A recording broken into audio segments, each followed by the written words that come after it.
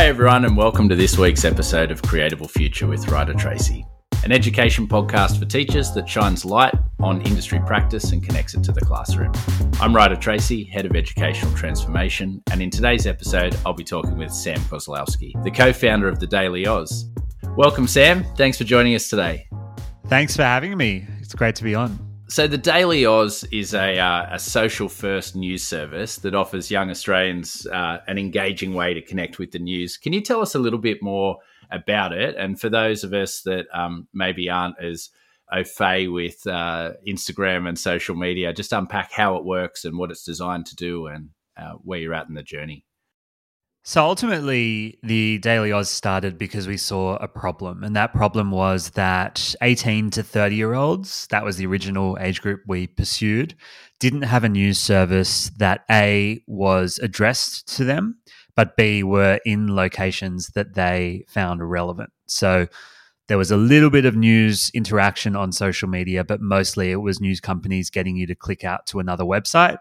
And we thought that social media itself could be the end destination, because what we know about young people is that they like to consume content in their natural environment. So why wasn't that the case on social media? And so what we did was we built originally a platform on social media that directly targeted them. It's now got a heap of high school followers as well as people over 30.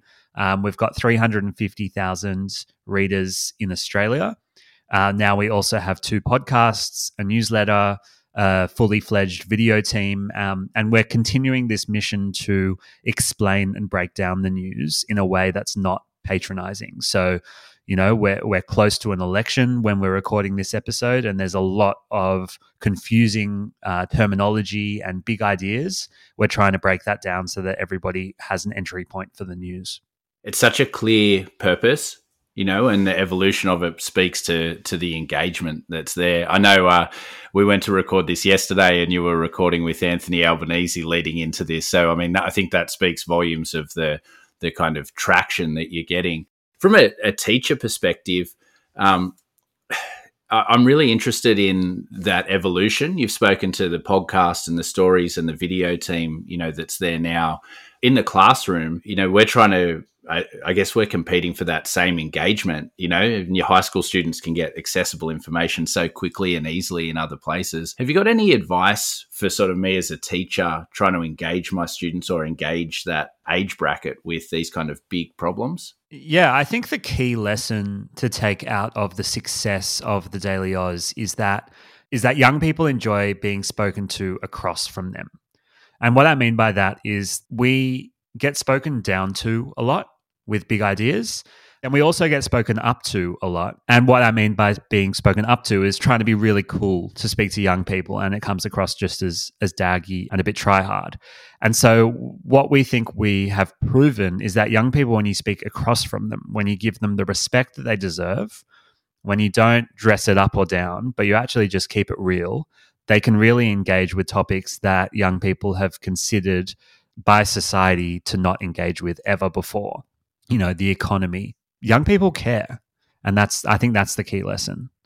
It's fascinating to me, the entry point, like this entry point kind of concept, you know, it's such a great one. I always feel like, oh, it's a big problem, so I need like 2 hours to explain it, you know, and then I start on this big tirade and you can see people kind of glazing over like, oh, I don't need to know, you know, the 200-year history of this event. I need to know what's relevant to it. How do you choose the amount of information to make it kind of, they know enough to engage, but not so much that it overwhelms?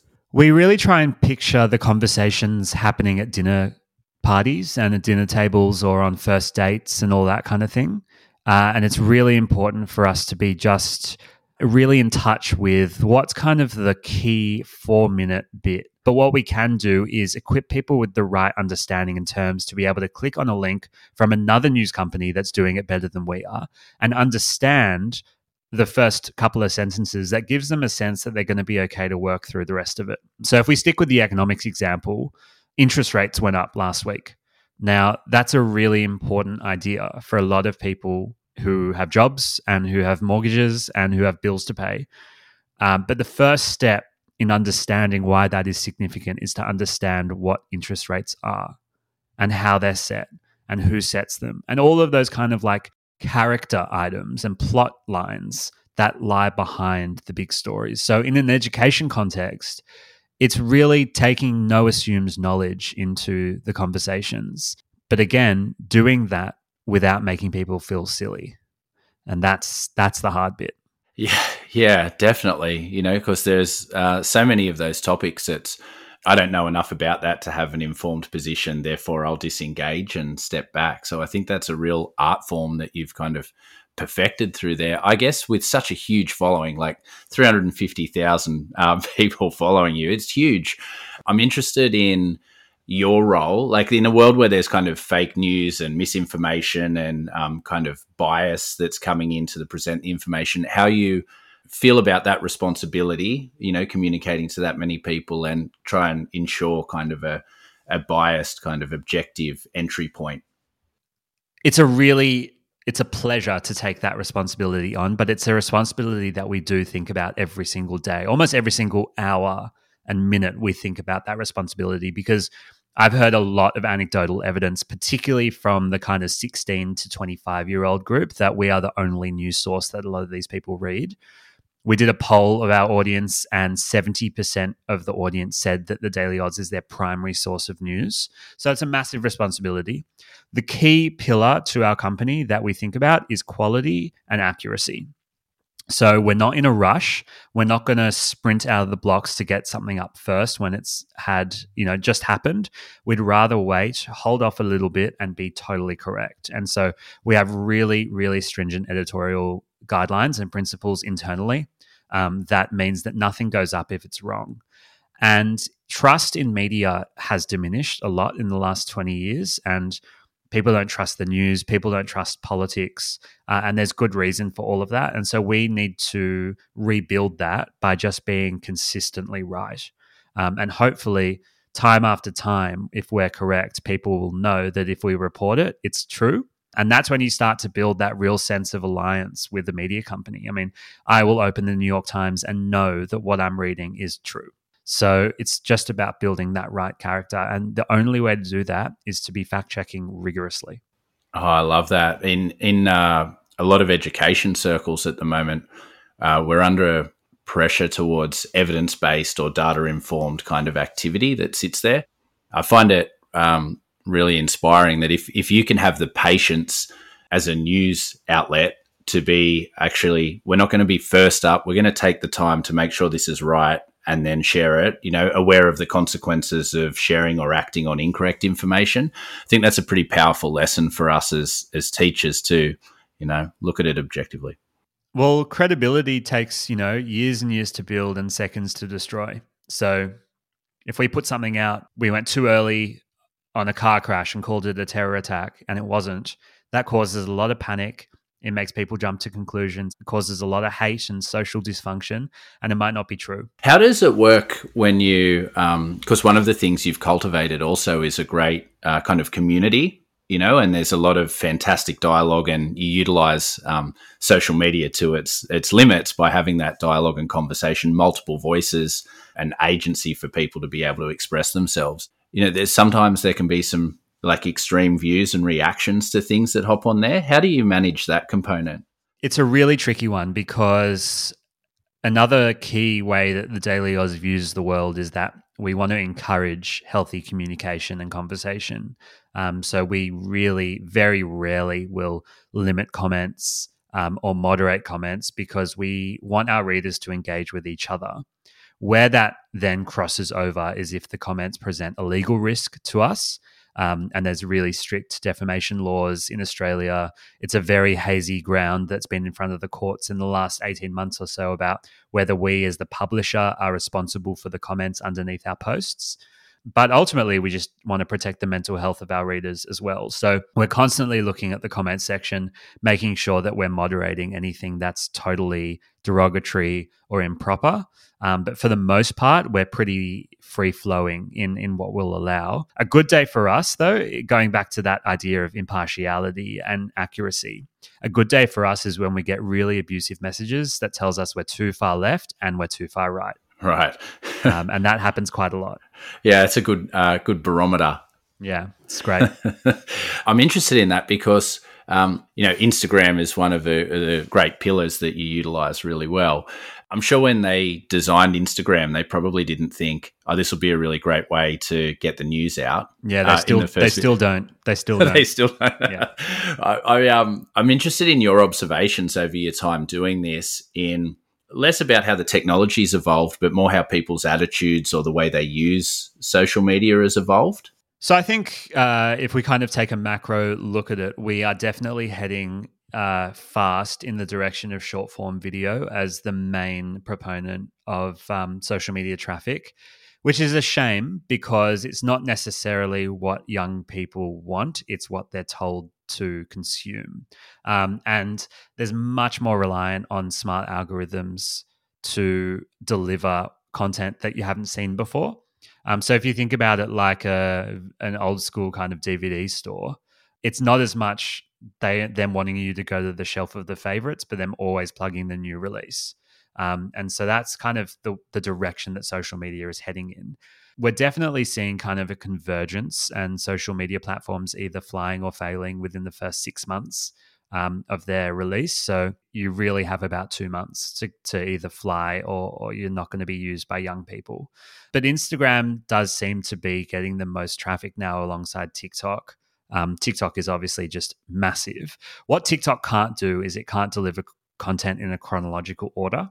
So it doesn't lend itself to being friendly to news platforms because our audience might see something from us from last March that might just be going viral now for a different reason. So it's hard. It's hard as a news organization to correctly use TikTok. Instagram's definitely the easiest one, but I'm also seeing massive movements towards old school tech like newsletters and email.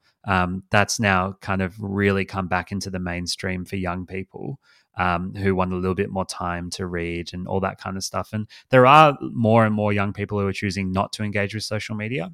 So we have to keep our eyes open for, the growth of podcasting is massive.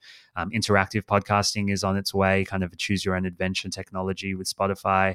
They're rolling that out, all that kind of stuff. It's a fascinating time to be in the space.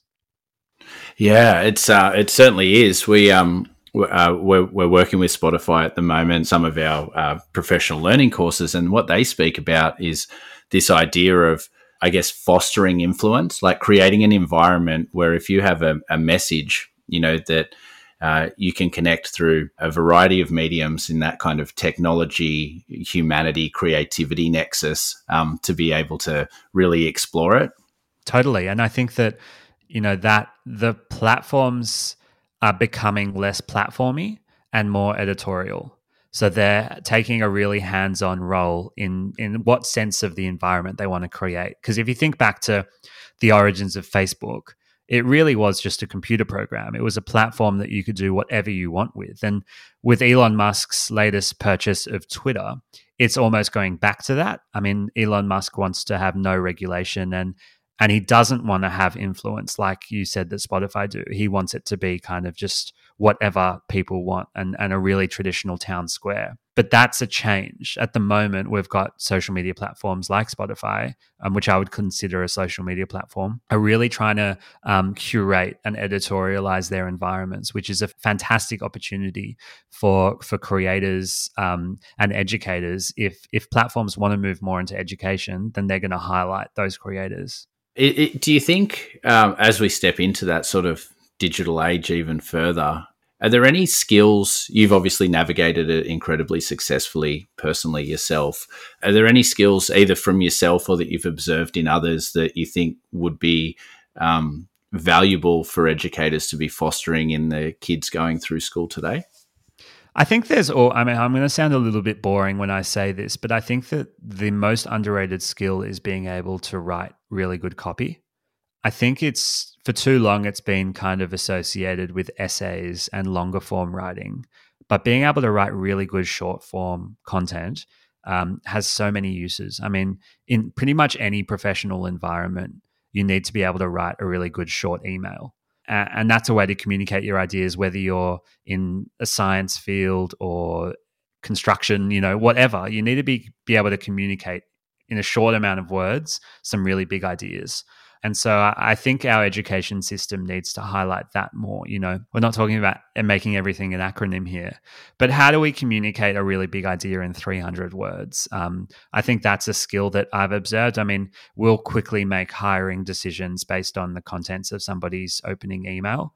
And if we see bad punctuation or, a failure to kind of keep a consistent tone, then that person's not the right fit for us, because if they can't do that in an email, then how are they going to do it in front of 250,000 or 300,000 young Australians? I'm bullish on good grammar and good copy. And then I would just encourage every educator to be looking at multi-skill and multi-platform ways of communicating. I mean, everybody now can access podcasting and audio recording. I would have loved to have done more audio stuff when I was at school. I graduated 10 years ago, so it's not that long ago. Everybody has access to Canva and graphic design technology. We don't have a graphic designer in our team. Every journalist is expected to be able to do their own graphic design. And so that kind of again, the convergence of skills is what I would be emphasizing in the classroom. Oh, wow. Well, you're after, your audience, you're after every teacher's heart when you say you value grammar. It's so important. It is so important. Yeah, we all have that friend that has an inability to use grammar and punctuation in their text that they send. And it's can lead to lots of confusion. It also makes me think of one of my favorite quotes is that every novelist is a failed short story writer. It's much harder. It's much harder to deliver short form writing. Yeah. Oh, most definitely. Most definitely. I love that idea of convergence as well. And, I think you illustrated it really powerfully, that, if I wanted to pursue a career in journalism, I probably wouldn't think that graphic design was, necessarily going to be part of my remit, but my ability to be multidisciplinary is going to maybe make or break about whether I get the opportunity to share my messages. Totally. Really powerful. I'm actually in a lot of the Facebook teachers groups for English, particularly for English departments, because I always like to see kind of the state of how journalism and media is taught.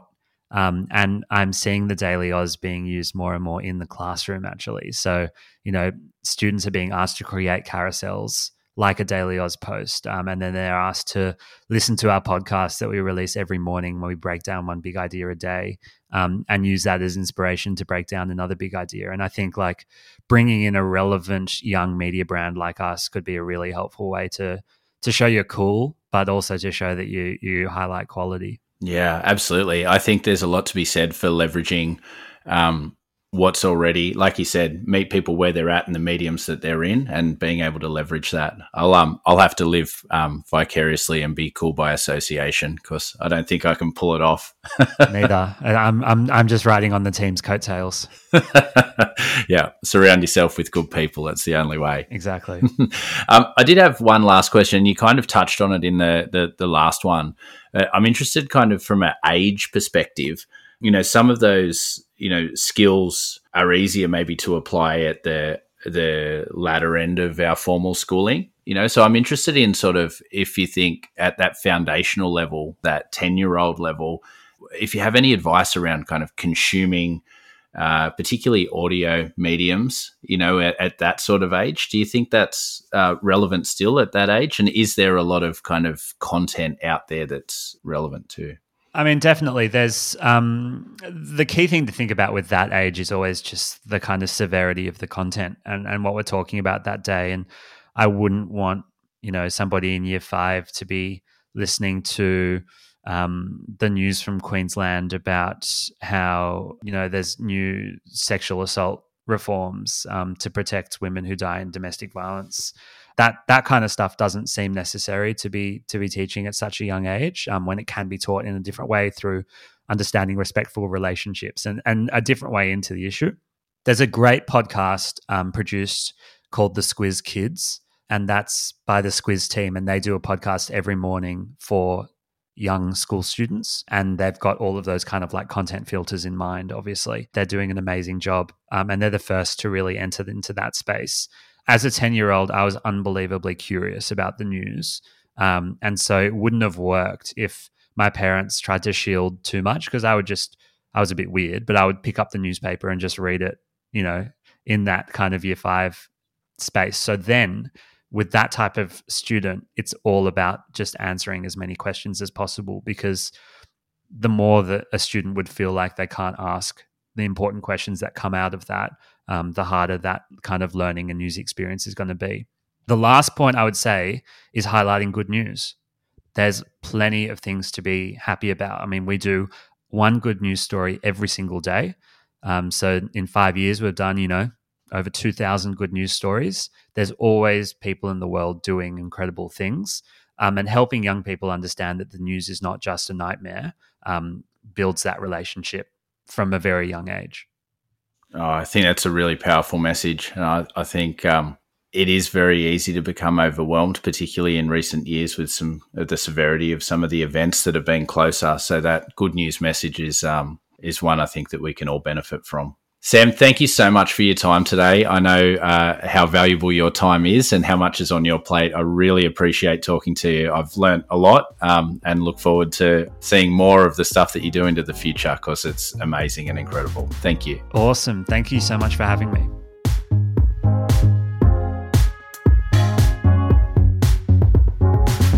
Speaking with Sam today reinforced how much impact you can have with clear purpose and a good execution. I couldn't agree more with him when he says effective short-form communication is really important and that you have to get the grammar right. It was pretty interesting to me that he had a diverse skill set and that convergence of skills led to the people that he employed. I think there's a lesson to be learnt for me about the way the Daily Oz is really patient. They take the time to put the correct information out.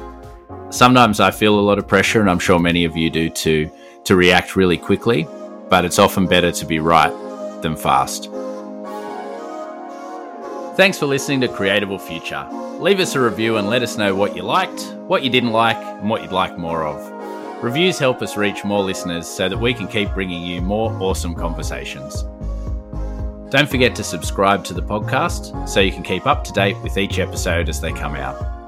If you want to hear more about how Creatable is connecting schools with industry through our professional learning library, head to creatablefuture.com. This episode was recorded on Darawal and Darug country.